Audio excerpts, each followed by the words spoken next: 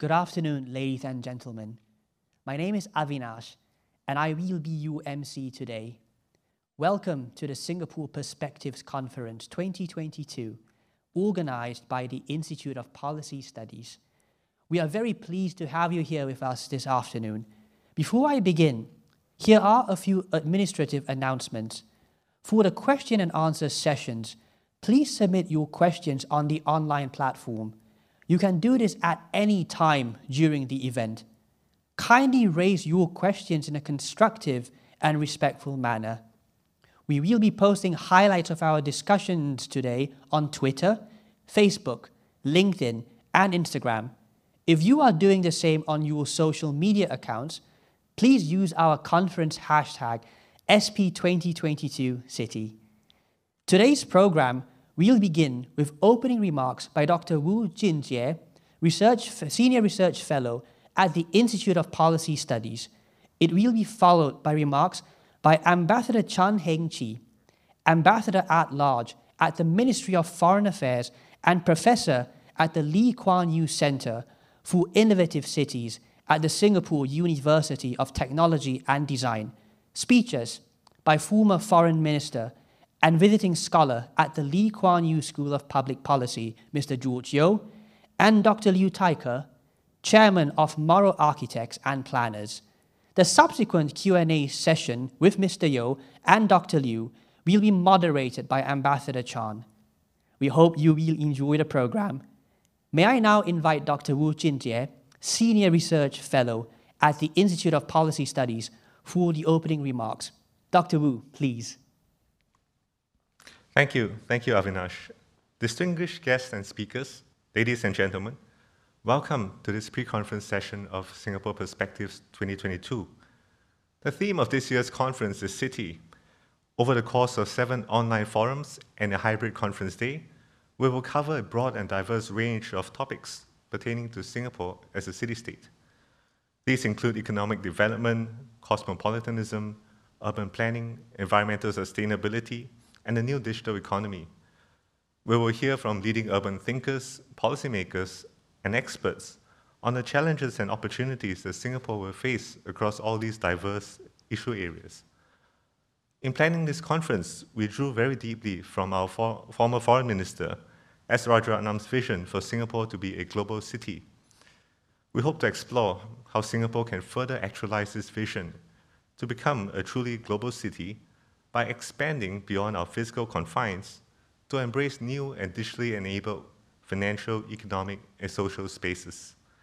Through the discussions that will take place over the course of this conference, we hope to answer this key question: how can Singapore continue to succeed as a global city and the world's only functioning city-state? We will begin this journey with today's pre-conference session, which will provide a broad and historical perspective on cities, civilizations, and geopolitics. So without any further ado, may I now hand the time over to Ambassador Chan Heng-chi, who is the moderator for this session. Ambassador Chan, please. And good afternoon to all of you. You know, when Singapore became independent in 1965, we were not a sure thing. A city-state, nation-state is not a proposition for success, but we have become a success. A city-state that beckons to the world. Now, you have heard of or read of Shimon Peres saying and Yasser Arafat saying that Gaza should be the Singapore of the Middle East. And today, after the United Kingdom Brexited, it says it wants London to be the Singapore on the Thames.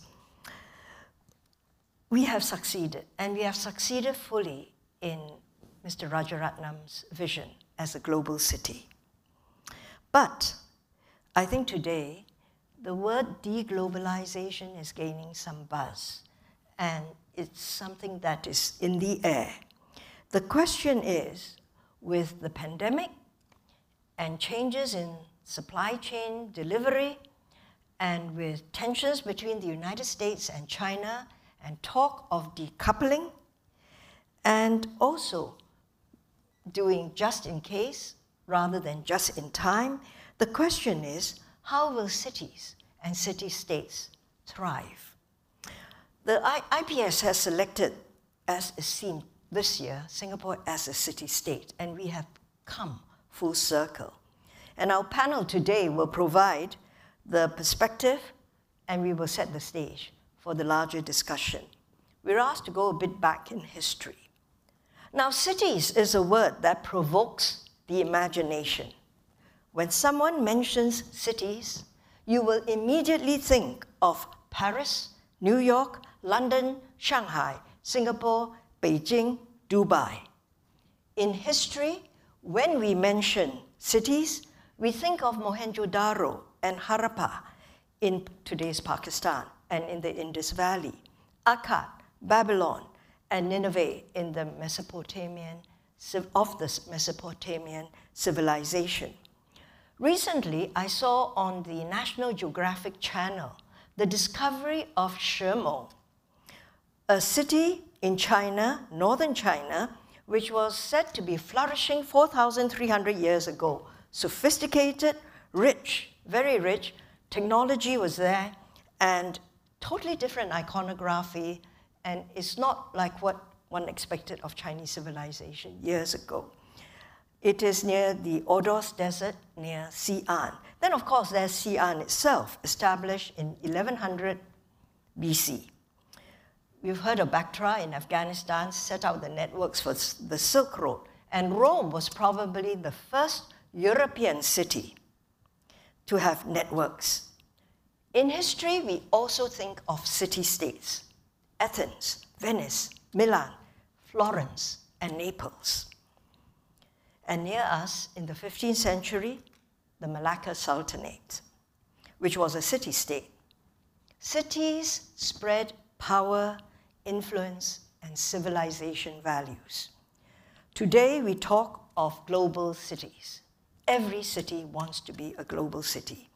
Peter Frankopan, who was a guest at IPS for the Bicentennial Conference in 2019, in fact, wrote this wonderful book, The Silk Roads, said, "We think of globalization as a uniquely modern phenomenon. Yet, 2,000 years ago, it was a fact of life that presented opportunities and prompted technological advance." Sorry, I'm a bit long-winded. What sustains a global city and what causes them to be marginalized? Fast forward to present times, we know cities as a unit, as an entity, is increasingly an important actor today in politics and has agency. Some cities think they can move faster than the state and are more effective. You would have heard of the book published in 2014 by Benjamin Barber, If Mayors Ruled the World: Dysfunctional Nations, Rising Cities. It gives you an idea where the direction of thinking is going among people who work on cities. Now, we will have a conversation today, and we will reflect on the cities in past history, draw lessons from them, and we will talk about cities today globally, and our place, Singapore's place among these cities, and the competition from these cities, and what we can learn from some of these cities. We have with us two personalities who are excellent choices to discuss the topic: cities, civilizations, and geopolitics. Our first panelist needs no introduction, Mr. Giorgio, formerly Singapore's Minister of Communications and the Arts, Minister of Trade and Industry, and Minister of Foreign Affairs. He was 3 times my boss, who is well known as a deep strategic thinker with a historical imagination, and one who is interested in cities, their power, influence, and potential. Our second panelist also needs no introduction. He's Mr. Liew Tai Ker, former master planner of Singapore, and at one time, chief architect and chief executive of HDB. You know, he's also was known as Singapore's biggest landlord. He was formerly the chairman of the Centre for Livable Cities and chairman of the National Arts Council. Mr. Liu has done city planning for about 50 cities, including many Chinese cities. So we have these two wonderful personalities to begin a conversation with. Now, you've heard about the format, the drill. You know the IPS drill. Send your questions in. It'll appear on my tablet. I hope I can access it. But I will begin by asking our speakers a couple of questions, and then they will give their take on these topics, and then you can join in with your questions. Now, I think I'll begin with you, George, first, if you do not mind. Given your interest in cities, history, geopolitics, civilizations, give us your take on the role and impact of cities today in a world that is increasingly state-centric, multipolar, and proliferating groupings. And a second question, do cities generate ideas? And how do they impact on society? That's for you. Heng-Chi, I'm so honored to be on your panel. Oh. You have this very charming way of bossing your bosses. It's been one of the pleasures of my time in government to have worked with you as a wonderful colleague. And I'm so happy to be on this panel today, sharing the microphone with Liu Taike. When I was in Staff College a long time ago, I was about 25 years old. Taike came to talk about urban planning in Singapore. He was running the HDB then. I was so impressed by him as a young captain. He talked about the role of the architect, creating spaces. It's not for him to say how those spaces should be made use of, but he was creating spaces which would enable life to grow. No, Taike, you inspired me that day, and I'm so glad afterwards we became friends. You helped us develop the new SAFTI. Taike and I traveled to visit many academies in the world. And in some ways, all of us have been involved in the life of a thriving city. Across time and space, cities have performed different functions: political, administrative, religious, cultural, economic, military. Very often a combination of these functions. I like to see cities as nodes in neural networks. A city is not comprehensible in itself. A city can't even feed itself. A city makes sense only in relationship to its connections to a wider network. The richer the network, the more diverse the network, the wider the network, the more opportunities become available in the city. And the more it generates ideas, the more it creates a surplus, the more it's attractive to itinerant talent. And cities have always been a magnet for weird and wonderful people. To have networks, you need connectivity. So from ancient times, cities have grown along waterways. By the sea, the waterways were the original internet. The moment you reach the shore, you are connected to all shores by boat. Then with road and air communication, other lines of transportation have become more important. And with the information revolution, we are now in the instantaneous contact across the entire world. Not fully. I mean, the video and the audio may be perfect, but there's nothing which can provide the full bandwidth of an intimate meal together. When we not only talk to each other, we observe body language, we watch how others affect our interactions. So connectivity is very important. Connectivity can be natural. Connectivity can be created. It's not just physical connectivity. Very often, you may have a door, but the door is blocked to you. You may have an airport, but the airport is not connected to the city you want to go to. You may be on the shore, but there's no boat to take you to your destination. So you need protocols, agreements among cities, between countries to say, look, we're open to each other. These are our immigration procedures.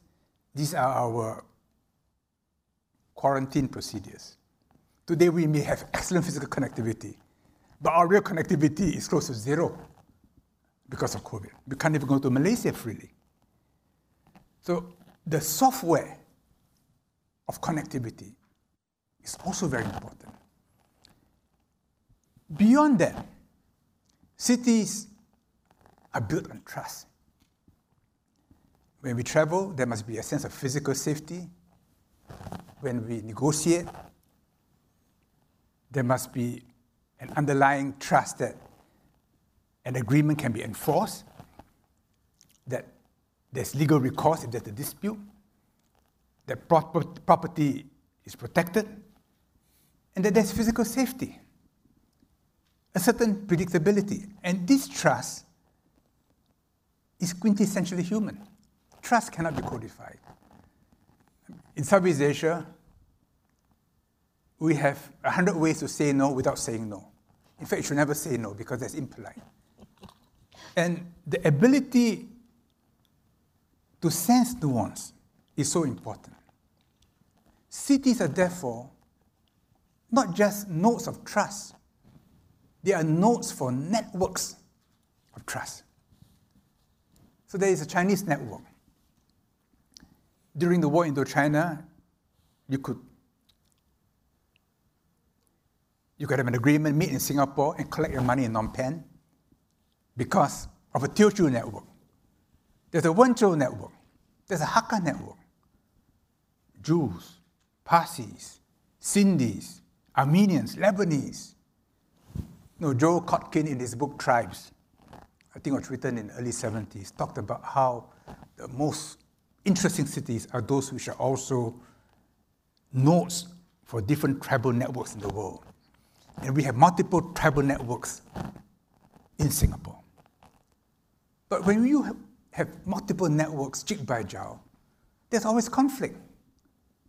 And they must feel at ease here, comfortable here.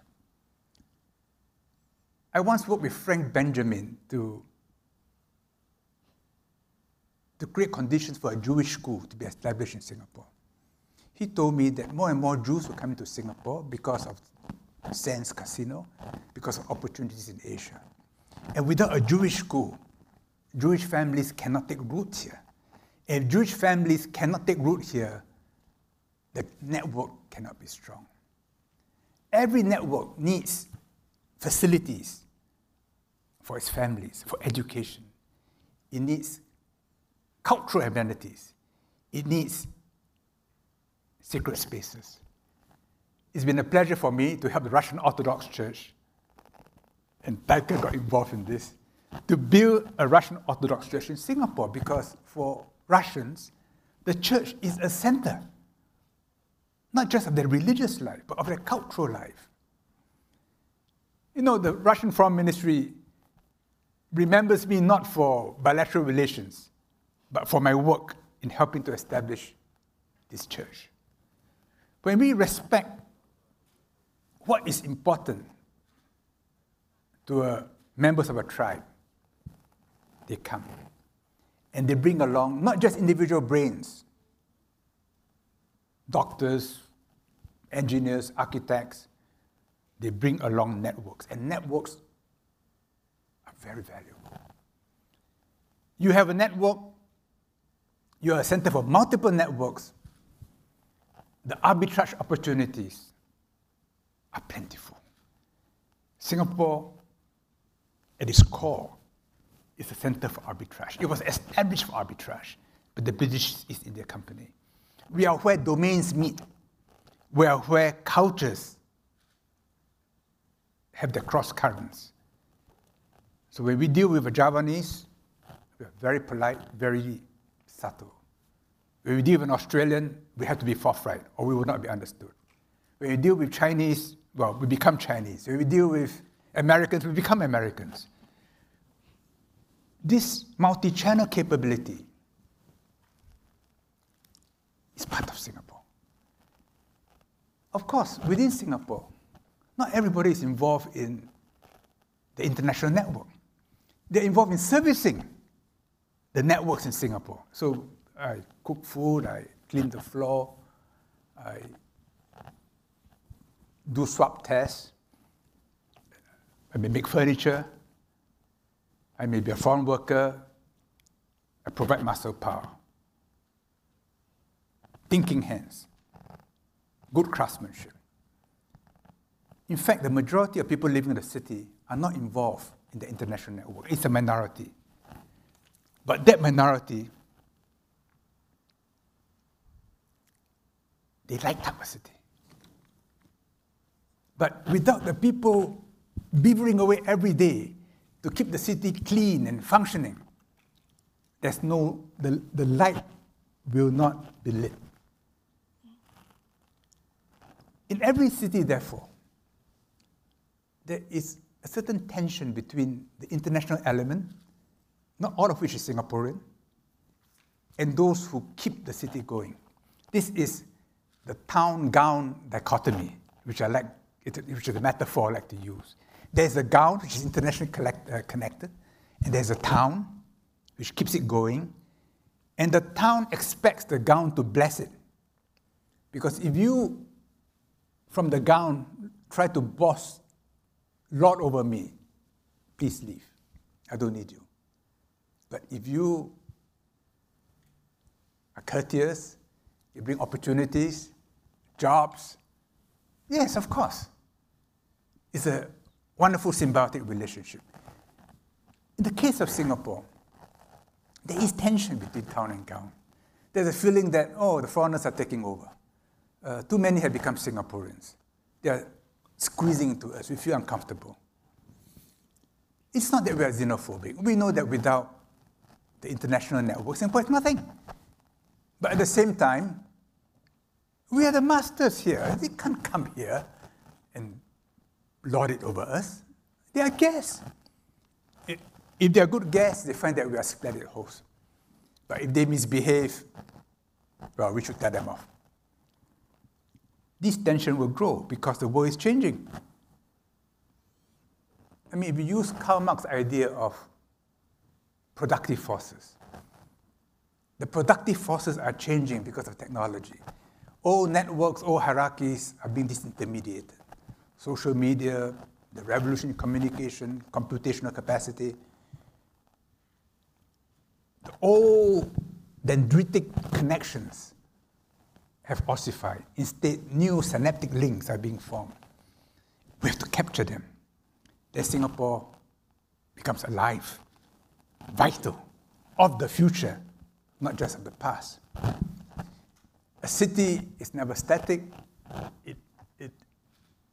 It goes through a progression. It grows, it plateaus, it can decline. And therefore, the future life of a city is always a challenge. Singapore has done well. Singapore enjoys certain advantages as a city-state because when we are a city-state, we have borders, which means we can control what comes in, what goes out. That which we want, flow in and out freely. That which we don't want, we keep out. We don't always succeed, but we try. We have a semi-permeable membrane in Singapore, which, in fact, consumes a lot of our effort and energy in many of our ministries. Not just the SCF, it's the police, it's our internal security, it's all border patrols, it's our entire medical services, a whole system of manpower control. It ensures that we have some autonomy. If we were part of a big country,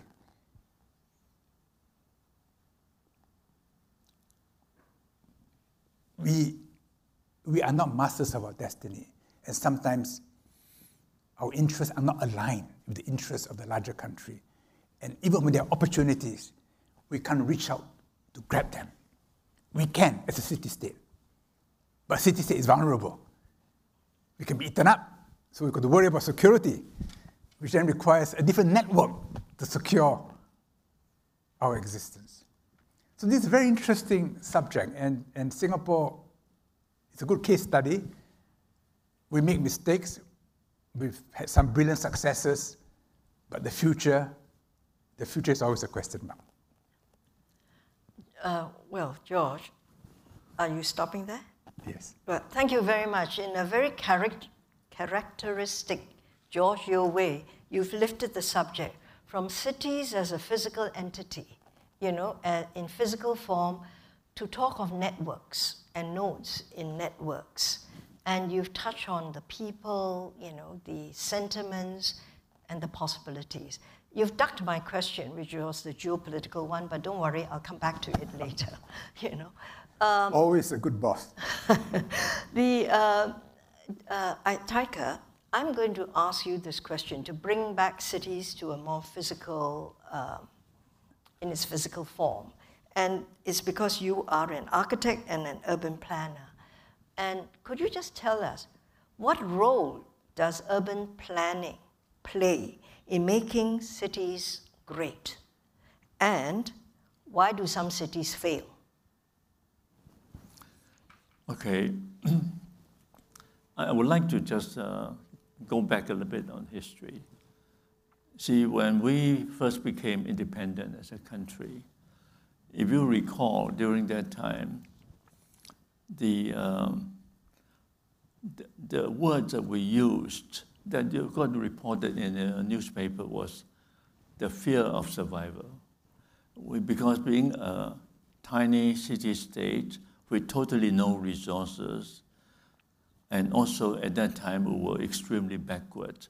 Some of you may not know, around that time, the world experts consider Singapore more backward than Manila, than Yangon, than Ho Chi Minh City. We were like one of the poorest, most backward city. And how do I prove it to you? At that time, we had about 1.65 million people, and 3 out of 4 people live in squatters and slums. 3 out of 4. So this fear of survival was very much in the head of the political leaders. And I must say that the fact that Singapore has become a city as we know today, we owe, a lot of people give the credit to me for being the planner and even call me the father of urban planning in Singapore. I totally would refuse to accept that. The biggest credit must go to the first generation politicians, because they have this crisis mentality, they have this big fear of survival. So what did they do? First of all, they had to make good policies. And there are different ways.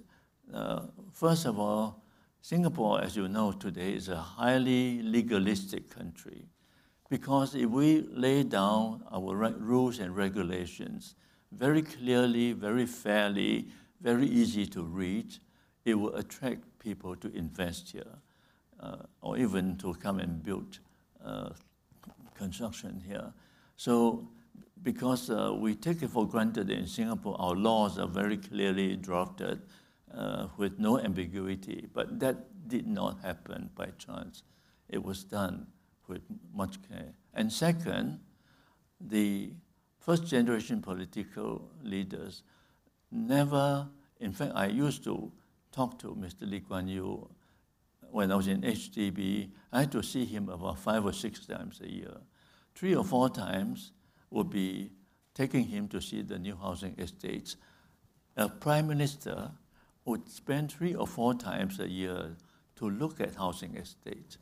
And then 2 or 3 times I will be in Istana to have a talk with him, give him a briefing and so on. And he would then tell me some of his new policy thinking. And whenever I agreed, I said, yes, I'll do so. Whenever I didn't agree, I said, sorry, I don't agree for the following reasons. 100% of the time, he withdrew immediately without showing any sign of anger to me. So in other words, what I want to say is that our political leaders never, he and all the other, his colleagues, never talked to me once about creating iconic buildings, never once. All they talk about is how can we improve housing, how can we improve traffic flows, how can we improve infrastructure. In other words, the emphasis was on how to improve livability of people, how to improve the functionality of our city, and also at the same time, fearing that being in a tropical environment, our hot weather would kind of deter people from coming here. So what did he do? He pushed for the garden city concept and planted lots of trees.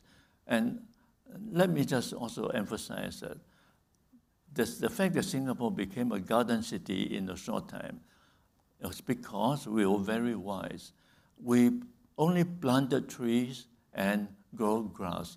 We very rarely, maybe 1 in 10,000 percentage, we put in some flowers. It's just trees and grass, because with the really limited money we have, we need, if we plant trees and grow grass, you can spread it across a large area. If you waste your money to create pretty gardens, you cannot turn the city into a garden city.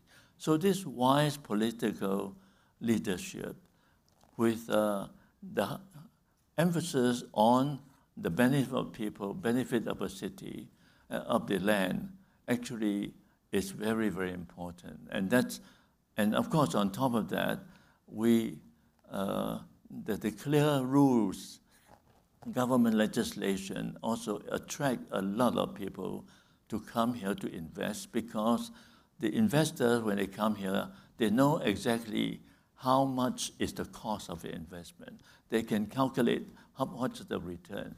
So they are very happy to come here. So this is the software part. Coupled with that kind of leadership, then my role was to produce the hardware to make it work. And to do so, just to tell you, I actually spent, in HDB, I spent, in the beginning, the first 2 or 3 years, I spent most of the time to try to give the definition of one thing. Because when I came back to Singapore, everybody said, oh, we built new towns. Everyone in HDB, because I was a junior person, everyone said, well, we built new town, then we built neighborhoods. I said, what is a new town? Nobody could tell me. I said, what is a neighborhood? Nobody could tell me.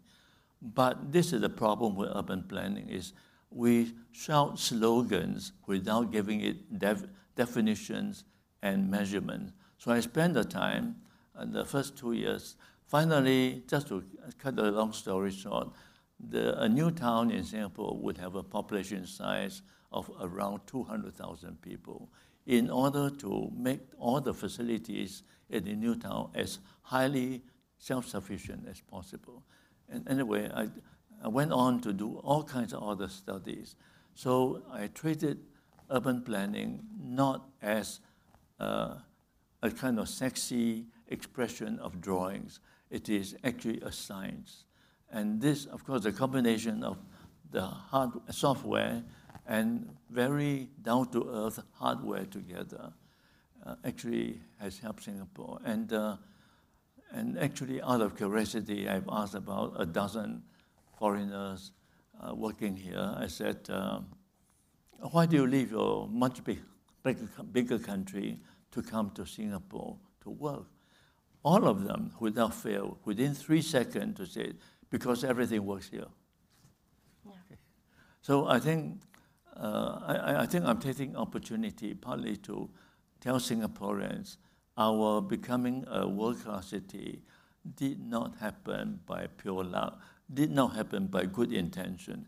It's really a lot of hard thinking, a lot of deliverable action that can help us to achieve that. And cities fail because? Cities fail because, you see, city as as a profession, is really very badly, very poorly understood. In fact, my urban plan does not get my clients excited because my plan is scientifically correct, but when you look at my plan, it's not sexy. So if you want to really get your client excited, is to produce a very sexy drawing with all kinds of beautiful colors, which not only have no meaning, but also tend to vandalize the environment city. But that is a kind of plan that gets people excited. So what happened now is that since people don't understand what is city planning, very few people, and therefore we tend to go for iconic projects. We tend to believe in sexy slogans. We tend to talk about future ready. But how can you be future ready if you don't even know what is present? So these are all the problems I was facing. But fortunately, our first generation political leader never once asked me to produce sexy HDB plan, never. You look at my HDB plan, they're dull as hell, but they all work. Actually, I just to add, what we do care about the word iconic, except that our emphasis was not on iconic architecture or iconic project. Our emphasis was creating an iconic city. That's much, much harder, but it will be more durable. Thank you. George, I'll come to you now. Do you think Singapore will be among the great cities in the region and in the world in the year 2030 or 2040? And what do you think we have to do to keep it to be great? What do you think the role of openness, you talked of it earlier, town gown. I'm going to take this up. The attitude to having a new population, is that also important? Attitudes to openness to a great city. Cities derive their energy from the networks they serve. If the networks thrive, cities can potentially thrive. But cities are in competition, so one will thrive better than others. Some will thrive better than others. Some will decline. If we look at the region as a whole, at Asia, the prospects are very bright. China, India, Southeast Asia, more than half the world's population, marching to the open space.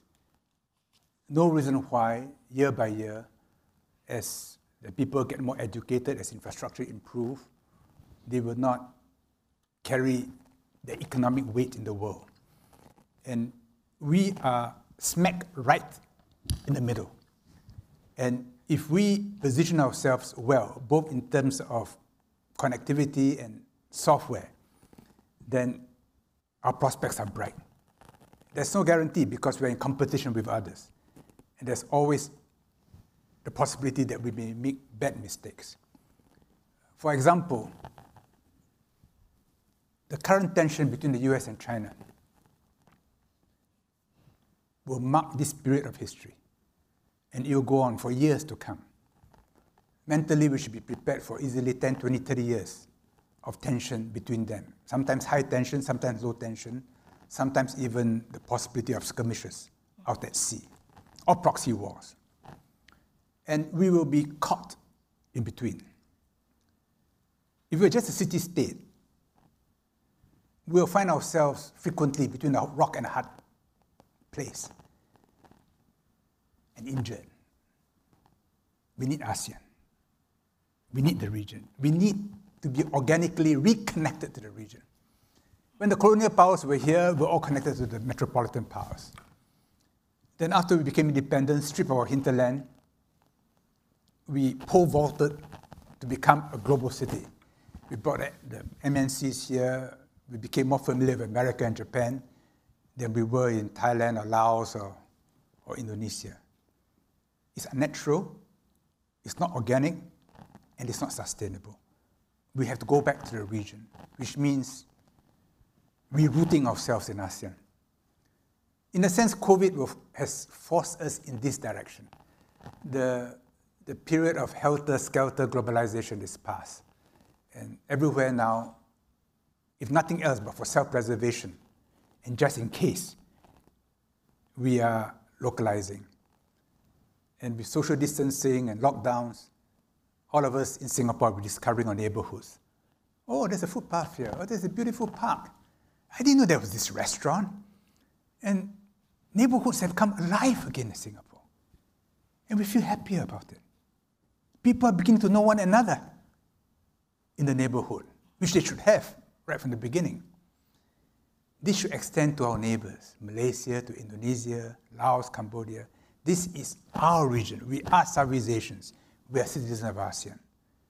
Now, if we can play this right, be a capital city of ASEAN, not the capital city, but a capital city, and we have the potential for this because all the other 9 countries have sizable communities in Singapore. So we're already linked to all of them. And carefully play the larger forces, the US, China, Europe, Japan, India, others. Don't take sides. If anyone pushes us too hard, we'll work within ASEAN to lean a little to the other side. And ASEAN being completely non-threatening to the major powers, ASEAN, if it plays its cards right, has no substitute in the world. We become a convener. Everybody, it's common for the big powers to say ASEAN centrality. They don't always believe it. But since we insist on it, they have got to go along. And they like to say, oh, ASEAN the driver's seat. Not because ASEAN is a good driver. If ASEAN wears thick glasses and very often gets lost. But at least ASEAN will not take the car in the wrong direction where they don't want to go. So they said, no, you are the safest for us. So you be in the driver's seat. In this way, we turn the weakness into our strength. And we turn the larger forces as an opportunity to drive our own propellers. So the leaders of a city, the city fathers, they've got to see far, they've got to anticipate conflicts, the dangerous possibilities, and say, no, we move in this direction, we service these networks. We are part of many networks, of the American network, of the Chinese network, of the Indian network. And every network tries to capture us, right? Naturally. So we have to be careful. ISG has to be very careful to make sure that we are not captured by anybody. We are friendly to everybody, but we are autonomous. So people say, oh, how can you be having surveillance and restricting freedom and so on? It's absolutely necessary to maintain our autonomy. The more we are alert, the more we are aware, the more we can freely link up. If we are not, if we are sloppy, if we let things happen, very quickly the gates will have to be shut. So this is Singapore. It's a high wire act. And what Taika just said, what the founding fathers did for us, have brought us here. But we need leadership of equal quality to take us into the future. Then it will be the future you talk about. Thank you, George. I like the idea that, because I'm giving you a very short time frame, 10 years, 20 years, that Singapore should become a great city. It should, aspire to be one of the great capital cities of ASEAN, in ASEAN. Others will want to be a great capital city too. But our connectivity, a word you use so much in your opening remarks, is very important for us to connect with the region, and this idea of not choosing sides, And I think moving forward, that's the way, it's important for us to move in that way and about ASEAN centrality. Now, Taika, I'm going to ask you a question, the same question. Do you see Singapore as one of the greatest cities in the region and the world in 10 to 20 years? And how could we be so? And is openness, I'm interested in this idea, is openness part of it? Okay, first of all, I'd like to say that during our first 50 years, given a very good government in Singapore, we did move ahead very, very fast, partly because of the reason I gave earlier, but also partly because our government had a master plan for every little thing. And also, our first generation government did not solve symptoms, always tackle the causes. And because of that, for example, just now I mentioned that in 1965, 3 out of 4 people live in squatters and the slum area. When do you think we got rid of all of them and moved them in public housing? By 1985. Actually it's within 25 years, from 1960 to 85. In 25 years, we don't have homeless people. Try to look for a city anywhere in the world, including the advanced countries, whether you can find it or not. You can't. So this is very important. I just want to say that for us, we will progress very fast because we have good policy. And that was some of the key characteristics with the policy is that we have a master plan for the whole city, no master plan for this district or that district. We have a master plan to solve the causes, not to solve the symptoms. And I really sincerely hope that for Singapore to continue to surge ahead, we retain this virtue that our pioneer generation actually demonstrated it works. And actually the way forward to me, in my view, is going to be tougher because during the first 50 years, we moved very fast, but the surrounding countries were still kind of making slow progress. But if you look at the surrounding countries now, their progress is going to be tremendously fast. And of course, all of you know about China is very fast. India also has his strength that is kind of world class. And Indonesia is making big differences. And China, India, Indonesia are among the 5 biggest countries in the world. So tiny Singapore is in the middle of the 3 of the largest countries in the world, and they're moving much faster than ever before.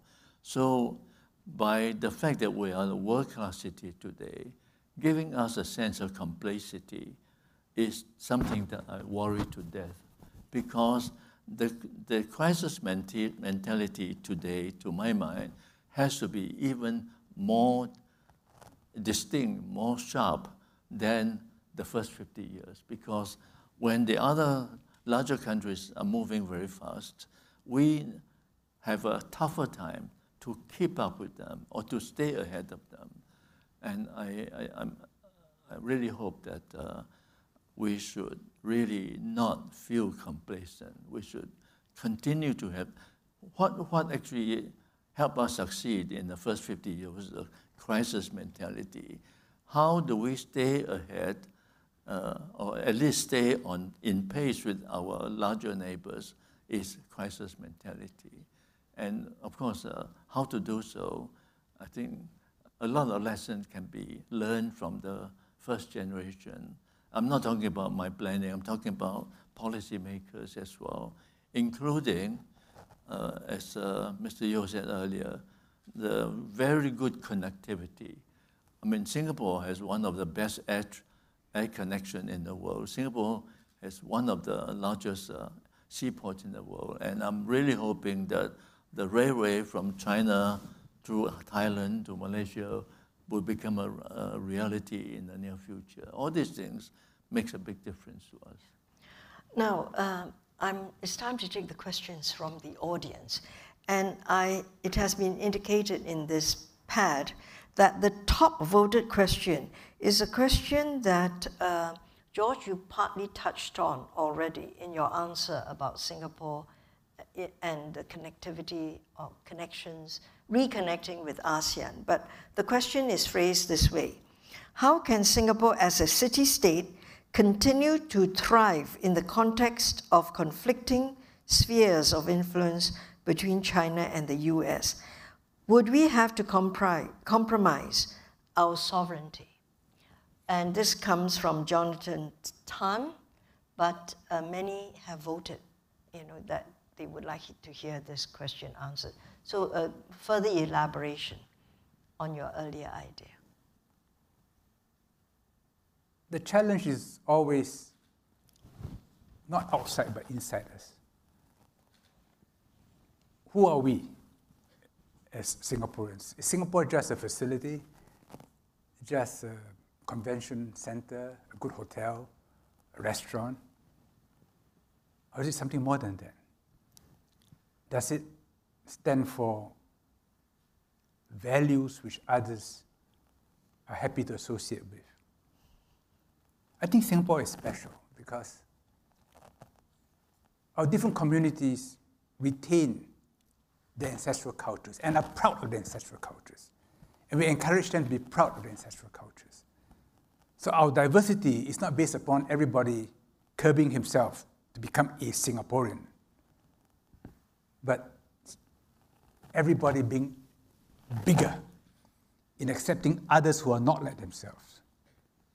If we can make this happen, that to be Singaporean is to make you bigger than what you were when you were in China or India or Indonesia or Thailand.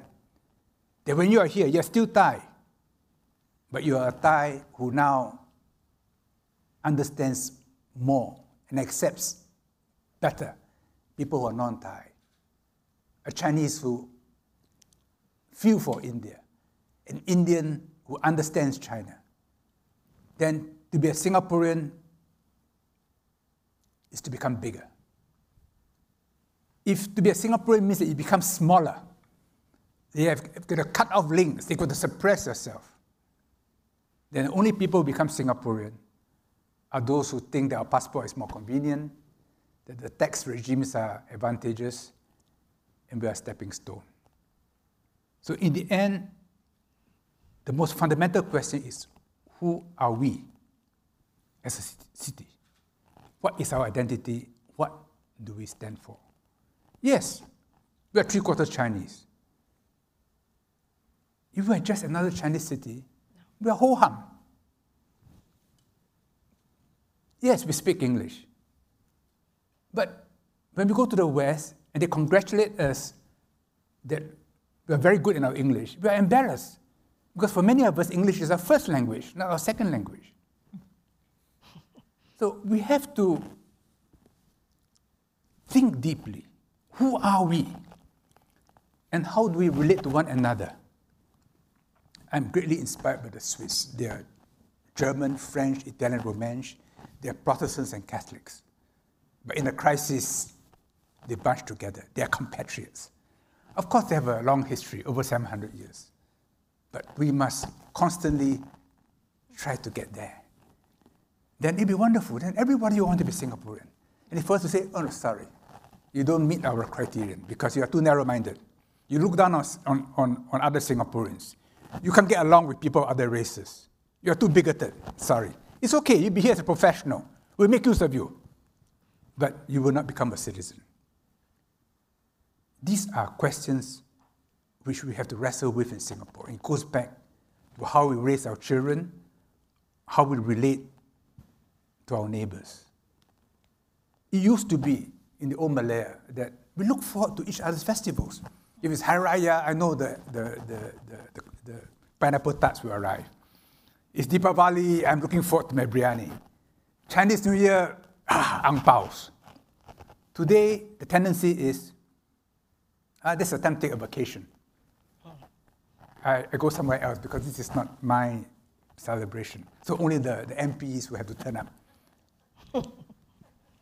Even when it's their festival, they will go for holidays. So, in our education system, in our cultural development, we have to recenter Singapore, Yeah. so that Arabs who come, Americans who come, Japanese who come, Chinese who come say, yeah, this place feels like home. And they understand us. They look after us. Yeah, I think it's okay, I'll bring my family over. And my kids can study here, they'll be safe. And they can learn their own languages and practice their own religions. This is a wonderful place. If we can achieve that, all the other things can be done. Well, George, it's very important. Your answer to this question comes back to the identity, who we are. And in fact, I think one of the hardest choices that was made by our political leaders, the first generation in the beginning, was to decide on what would be the identity of Singapore in 1965. Are you going to be a Chinese city, or are you going to be a multiracial city?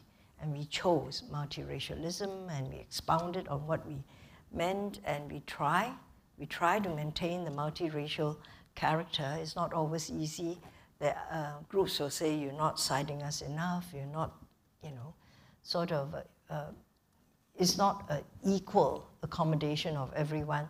But I think we've said our identity is multiracial, multilingual, and there's no other place that is really like this, And this answers your question, Heng Chi, of openness. Yeah. The more comfortable we are with our own identity, Yes. the more open we'll be. If I know who I am, I can accept you for who you are. Right. If I'm insecure about who I am, and you are a bit, then I begin to worry that you're too much who you are, because I want you to be like me. You see? So identity is important, and Singapore's identity is complicated because it's made up of constituent identities. Absolutely. Yeah, thank you. Now, there are questions on climate change too, and maybe I'll start with you, Taika. How can cities better prepare for the impact of climate change on their growth and future prosperity, particularly for an island city-state like Singapore, in face of the potential rising sea levels? And the question comes from Wee Kiet Teo. Is it Teo Wee Kiet or Wee Kiet Teo? So, well, I think climate change, maybe there are two big areas. One is protection of ecology. And tiny Singapore, I think it's the fact that a lot of people describe Singapore as a city in a garden, and also a garden within our city. Now this accolade doesn't come easily. That's because we did put a lot of emphasis, again, thanks to our first generation leaders, to protect our rivers, our lakes, our forests and hills and so on. So, and of course, we know that in a lot of our larger cities, even in the last couple of years, a lot of forests got burned out, and a lot of millions and millions of trees got chopped up. So this is something we have to attention, and this requires international effort. But Singapore, we've done as good a job as I would say a tiny state can do. The second thing about climate change is the burning of fuels. Obviously, there are many aspects to that, like improving the technology, because a lot of fuels is burned up through, energy consumption in factories, in buildings, and in cars. Of course, this sort of technological improvement is on the way, but how much of that can be kind of coordinated and apply on the buildings? Because the skill of creating zero energy building is already there. But, and Singapore has done pretty well in our so-called green mark system, but it's still not reaching the zero energy building. It was just on the way, and I'm hoping that we'll continue to proceed. And of course, you have this improved version of low fuel consumption of cars. All these things are important. But as a city planner, I also want to say that if we plan the city well and minimize the dependency on public transportation or cars, it also helps. For example, we actually distribute our urban facilities from a city to new towns to neighborhoods. So if you live in a neighborhood, and we plan for a neighborhood of walking distance of around 500 to 600 meters, you can actually walk. So if you want the basic daily needs, you don't even need to use a bicycle. You can just walk. And that saves a lot of energy. But this thing, I would say I've been kind of paying attention to see whether anyone else in the world talks about this. I haven't heard a single one. But I want to say this is something that we should pay attention to. And the other thing is like Singapore being a very high-density city, and yet we don't have severe traffic jam. That's also because of good planning. Severe traffic jam not only creates inconvenience, but also burn up energy when you move the traffic slowly. And why? It's because we plan the city very carefully. And one of the key factors is we actually have I would say, excellent train and bus system. And that, again, of course, we have to thank the first generation politicians for pushing this very hard. So I would say there are solutions, but it's a question of us identifying the issues that we need to tackle and turn the slogan into action.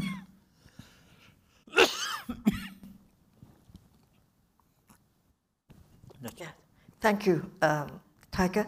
Now, the second top vote question is on the thriving of Singapore as a city-state. It's from Matthew Ting, and several people have voted for an answer to his question. And the question is on competitiveness. Many cities focus on certain areas, for instance, to be a cultural hub, financial hub, transport hub. As a city-state, what does Singapore need to be? Maybe all or none of the above. And where should it focus on to be globally competitive? George, you were Minister of Trade and Industry. The heart of Singapore's economy is arbitrage. We can never be the best chemist or the best manufacturer or the best accountant in the world. But we are where domains intersect. And where domains intersect, there's always a lot of energy between high and low, between plus and minus, between positive and negative. We are part of China, we're part of Indonesia, we're part of India, we're part of the West. All the domains intersect here. Our standards are accepted by all of them. When I was health minister, we found that Lingzi products from Japan were all past our tests. From China, many contain heavy metal. So we destroyed entire batches. After a while, importers made sure that their Lingzi were clean that came to Singapore. We were not vouching for efficacy, just for heavy metal contamination. And I discovered to my delight that Chinese tourists, when they came to Singapore, would buy herbs from China in Singapore because they knew that Singapore maintained higher standards than China. Anthony Salim once told me that when his flour is produced in Singapore, they fetch a higher value than the flour he produces in Indonesia because it's made in Singapore. So the maintenance of standards puts us in a different position. People trust us. And after a while, the role of a hub. I want to buy cheap, I go to Singapore. I want to sell dear, I go to Singapore. I want to travel faster, I go through Singapore. I want to be healthier, I go through Singapore. I want to be better educated, I go through Singapore. Not that we are the best in originating everything. No, but we know how to source, how to unbundle and rebundle and repackage so that it's worth your while and then get a little margin for ourselves. So our economic competitiveness relies upon our ability to understand different markets, different domains, and no one can touch us. Hong Kong could, but Hong Kong now, the national security law, we have to go through a period of difficulty. I'm very optimistic for Hong Kong, but it will take time.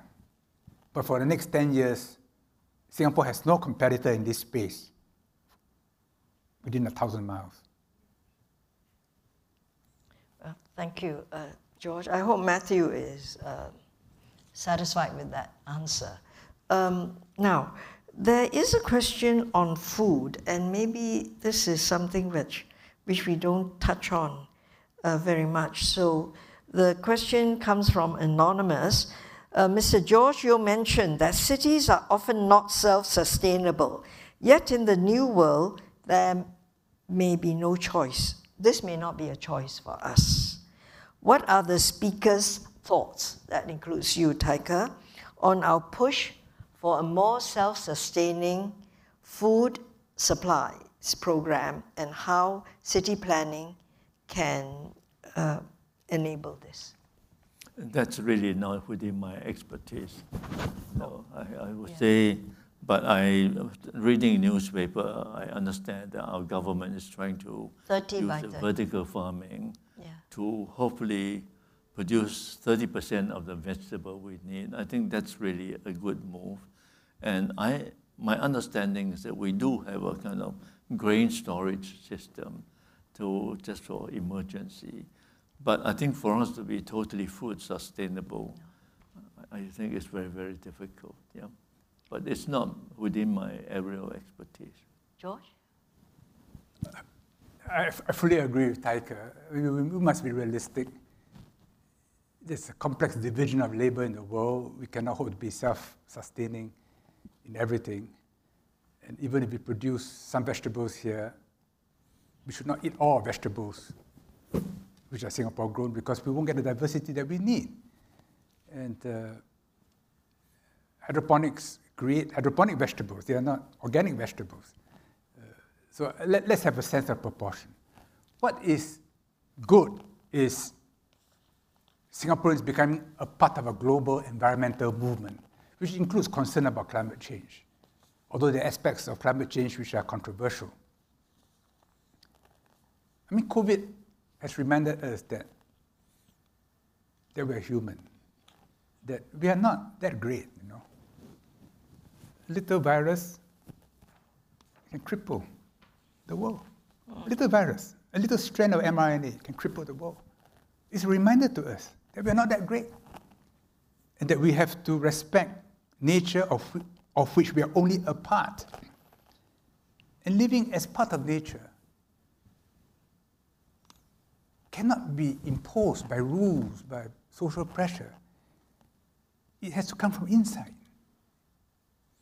In what we do every day, our attitudes towards waste, towards plastic, towards one another, towards living things. I mean, do we say, oh, this bird upsets me, let's kill it, let's poison it? No? This is arrogance, and it's not good for us. And it's also good that it's becoming a global trend. For many years, we worried that whatever we do in Singapore, the waters remain polluted, the air gets smoky from time to time, the food we import may be contaminated. So it's good that this becomes a global movement. Then the air will be cleaner, the water will be cleaner. Because we share the same air, we share the same water, plants and vegetables don't carry passports. I think that's good for us. So it's important that we are part of this movement. It's become a bit of a religion, which worries me. I think we should be scientific, practical, and have a sense of proportion. Good to grow some vegetables, good to tend some plants, because growing plants is a meditation. I think it improves your soul.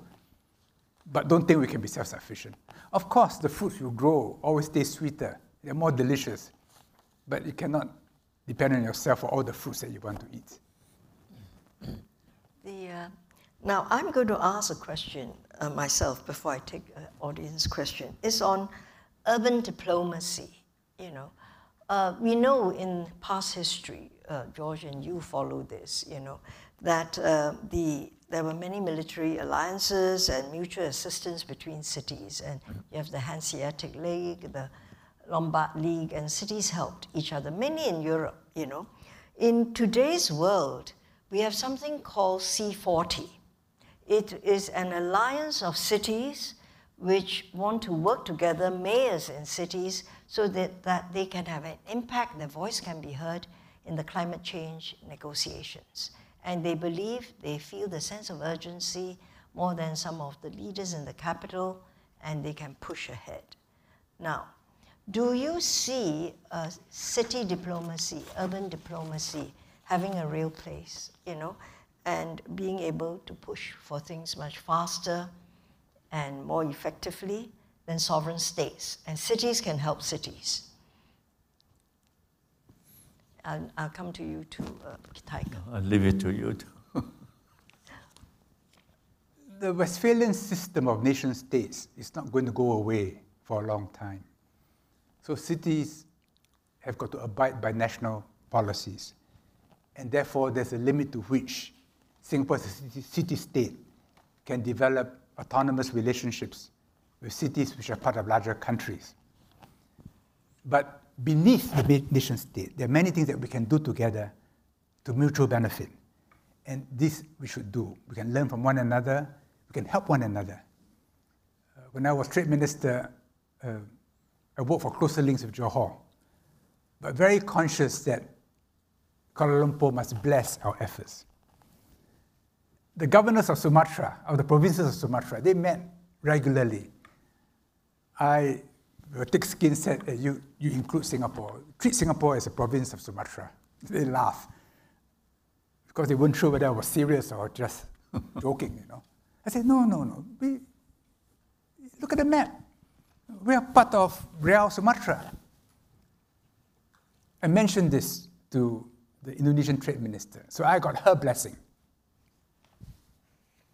And they invited me. Every time they had a meeting, they meet among themselves. Then they'll have a subsequent meeting plus one in Singapore. And so we developed relationships with Jambi, with Bengkulu, with South Sumatra, North Sumatra, and so on. And this helped secure our supplies. We had a group which cooperated on firefighting in Jambi. The governor used to help his father supply rubber to a Mr. Sim at Singapore River. So he had feelings for Singapore. We should always build up these links with our neighbors, with other cities. And there are little things we can do with one another. It will enrich Singapore, it will enrich them. And we create a psychology where your welfare is also my welfare. When your forests burn, I get the smoke. When my waters are polluted, you are affected. We look after each other's back, and that's good. But we have to work within the Westphalian state system.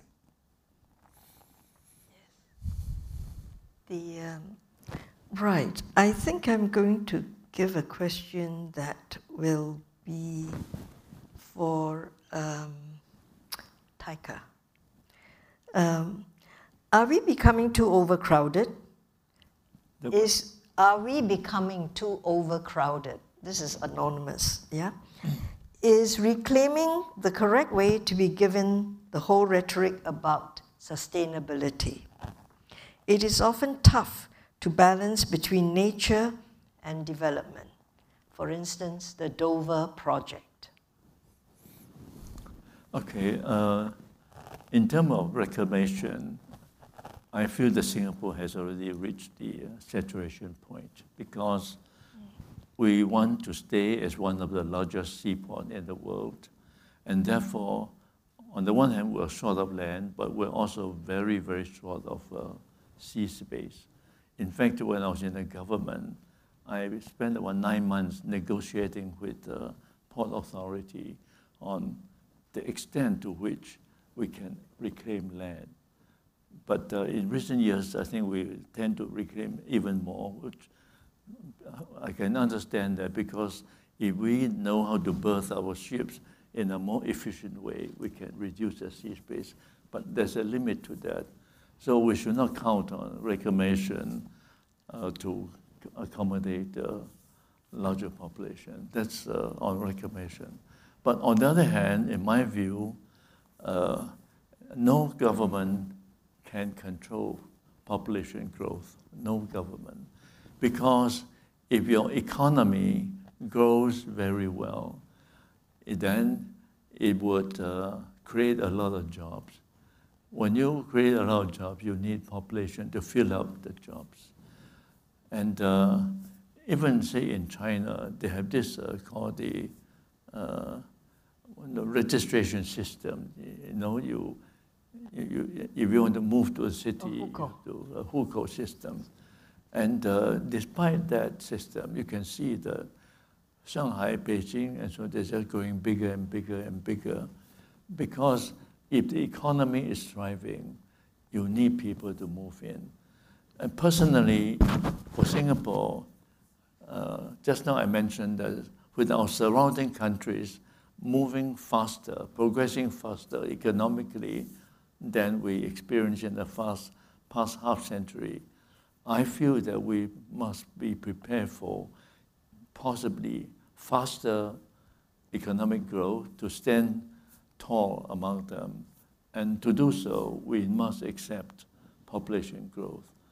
And partly because of that, a few years ago, I said that let's plan for 10 million people. Now, that is not really a ridiculous number, because 1960, we had 1.6 million. Around recently, we have 5.8 million, or 5.7, let's say 5.8.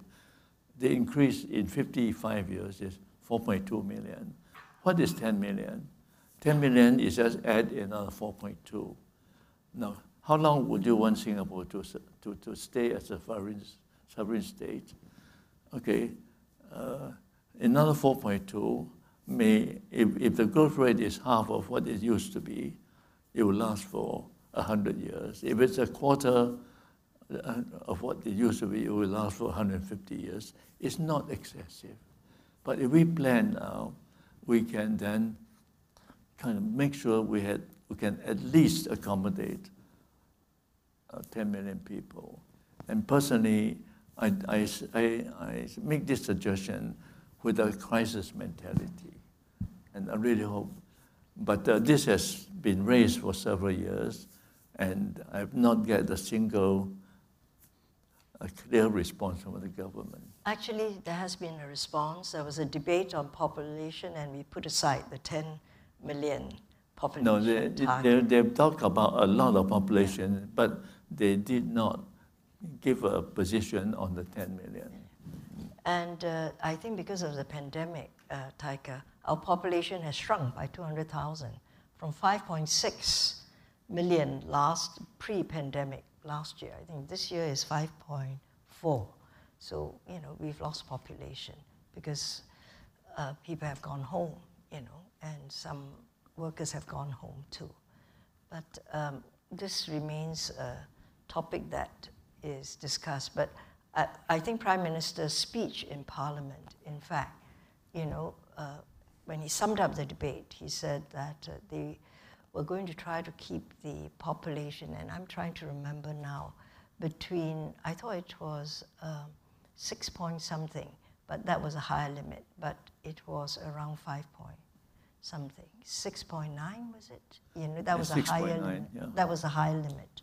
So, right.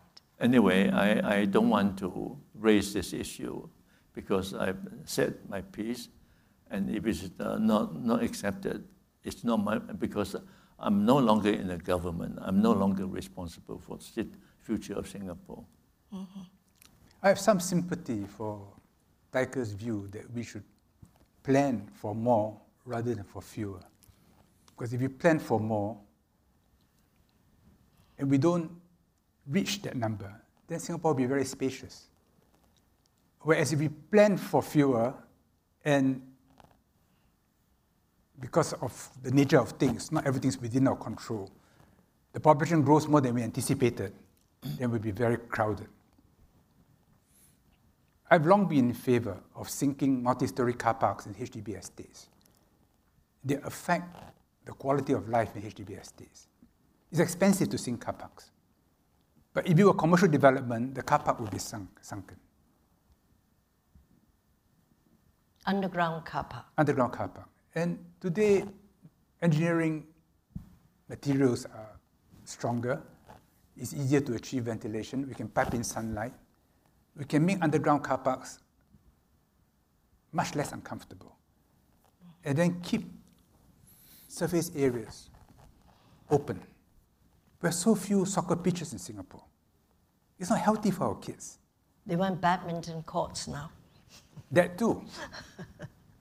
So what can be sunken should be sunken. Yeah.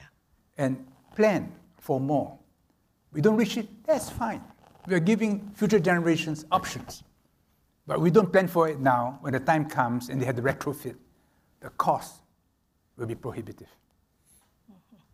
If you take, say, for instance, sunken car parks. When you build a new HDB estate, it costs you nothing to sink car parks. But if you retrofit car parks in existing HDB estates, it costs a fortune. Yeah. So the way the planner thinks is very important. If I say, look, allow for the possibility of more population, they will do many little things, which will create options for us in the future. Yeah. Yeah. The idea of living underground is already begun. I mean, our MRT, station, we're there, and you have shopping areas, shopping facilities in MRT, stations, and I think we're also talking of, we do keep ammunition, right, buried underground. So I think we've started that process. And there are some engineers in some universities that are already designing this, No, technology has made many new things possible. Yes, this is possible, right. Now, I think we have really just time for one more question. We finish at 4:30, I think. So I'm going to pick a question which is totally really different. And this is someone called Lim Ziming, who has put forth this question. Which slogans of today would benefit Singapore the most if they were to be more clearly defined? I guess we grew up at a time when there were always slogans and movements, and there was, you can say, like speak Mandarin, less dialect, We had our campaigns and there were slogans. And if we were to design one for Singapore now, what would be appropriate and galvanizing?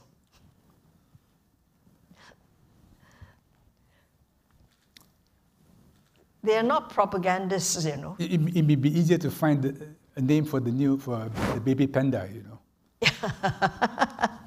Yes, I guess it's hard to just pluck slogans out from the air, and it depends on what you consider to be the area that is important for us to deal with, So I think it's a question which answer deserves more thought than a casual throwaway. Yeah, that what is it that will motivate Singaporeans in the next decade or two, because what fires the imagination now?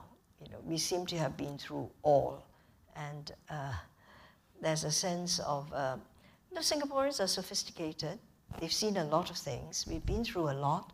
They've enjoyed success. We've enjoyed also some setbacks, and we've seen a lot of things. We need something inspiring, and we've got to reach out for that particular slogan.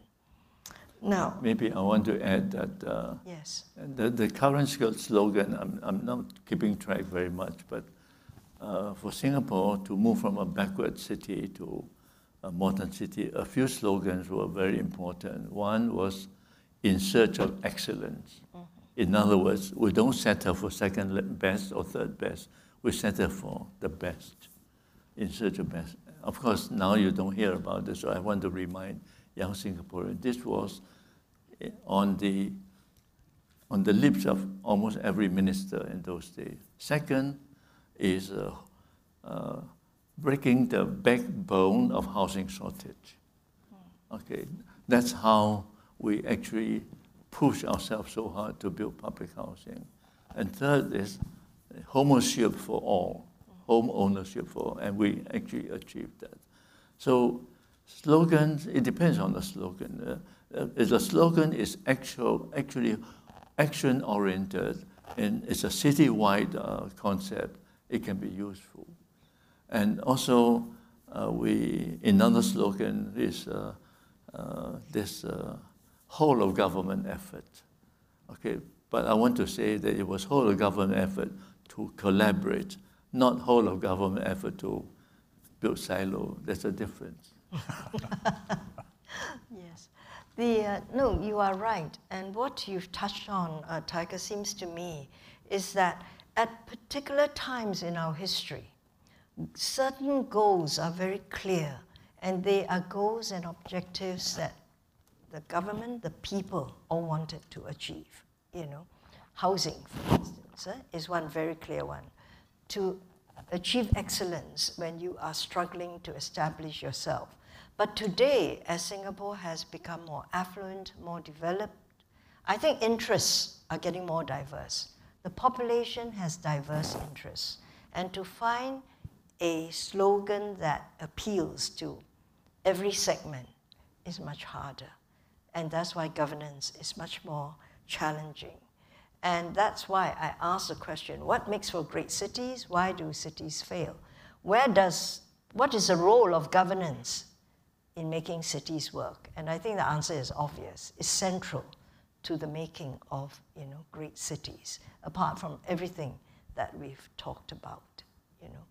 Now, I would think I'm going to bring this discussion to a close, you know. We've had a full exposure and discussion for 1.5 hours, and it's been a rich discussion. People aren't so interested in history. I notice the questions are all about Singapore today, and there are many questions about the survival of Singapore, what will make Singapore thrive, what must we do to be competitive. There are also specific questions, you know, about designing of neighborhoods, etc. You know, so there are the awareness of being, you know, sort of how do we survive, you know, and the other is how do we make a good home? How do we design our home, food security, and so on? And I think this really sums up the sort of interest that makes Singaporeans, I think, sensible and really thoughtful citizens of this city-state.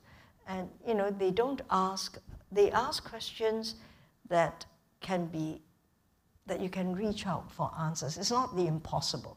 If we were all looking for an impossible dream, you know, we won't achieve very much. But we have to have dreams, and as a city and a city-state, we must continue to have dreams. And George and Taika have, in fact, reminded us of that. They come from different generations, you know. And George, you're a different generation, you know, from Taika and me, you know. And Taika, you're a little ahead of me, but, you know. But we are different generations of Singaporeans, all wanting this city-state to thrive and survive. And with you, with the audience, I think with all of us thinking through what we need for the city to maintain itself and to be cosmopolitan, to be also concerned with ourselves, our own identity, our local aspects, I think we will be able to find the way. Thank you. And we've left geopolitics sort of a little, it's there, but we didn't go into it as much. But I think this shows that the interest is really in trying to find a way for us, ourselves as a city and the management of a city. Thank you. Thank you very much.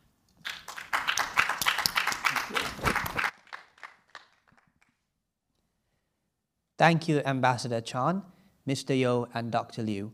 Ladies and gentlemen, we have now come to the end of the pre-conference session. On behalf of IPS, I would like to extend my sincere thanks to all the speakers and moderators for their time today. Thank you also to the audience for your active participation in the discussions. I hope that these are conversations we will all continue having after today.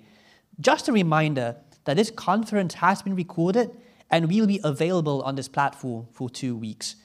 The next session will be on 13 January at 9 a.m. with Minister Ong Ye Kung.